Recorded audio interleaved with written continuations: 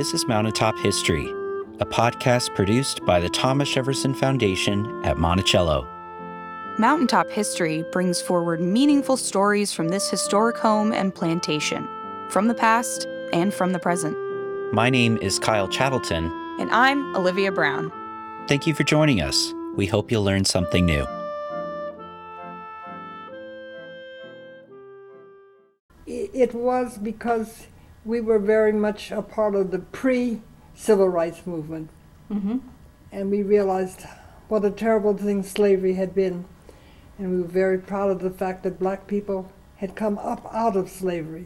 We couldn't forget slavery, but we could overcome it. Mm-hmm. That was the theme of our family. We just heard Virginia Craft Rose speaking about the theme of her family, a family whose ancestors can be traced back to the Monticello plantation. The recording that we listened to comes from the Getting Word Project at Monticello.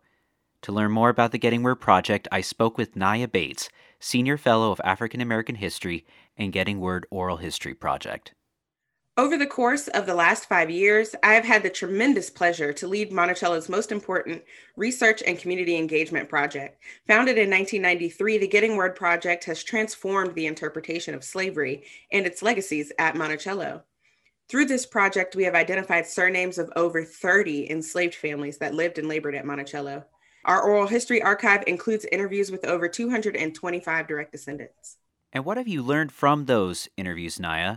We have learned so much from those interviews, and I don't think I can do it justice in such a short overview. But some of the stories that descendants have told us have been about great-grandmothers and great-grandfathers like Anne Elizabeth Fawcett and Tucker Isaacs, who resisted slavery by shepherding runaways on the Underground Railroad that connected Virginia to the Free State of Ohio.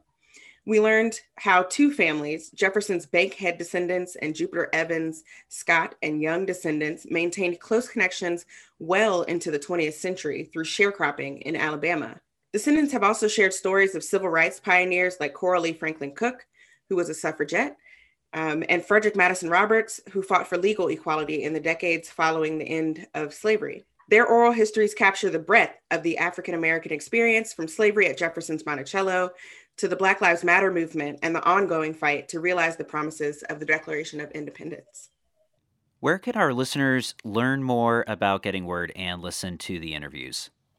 I would encourage your listeners to visit our website at monticello.org/Getting Word. They can also download the Monticello Slavery app from the Apple and Android app stores and listen to descendants narrating parts of Monticello's past. This has been another episode of Mountaintop History, a collaboration podcast between WTJU and the Thomas Jefferson Foundation. This episode of Mountaintop History was made possible in part by a major grant from the National Endowment for the Humanities.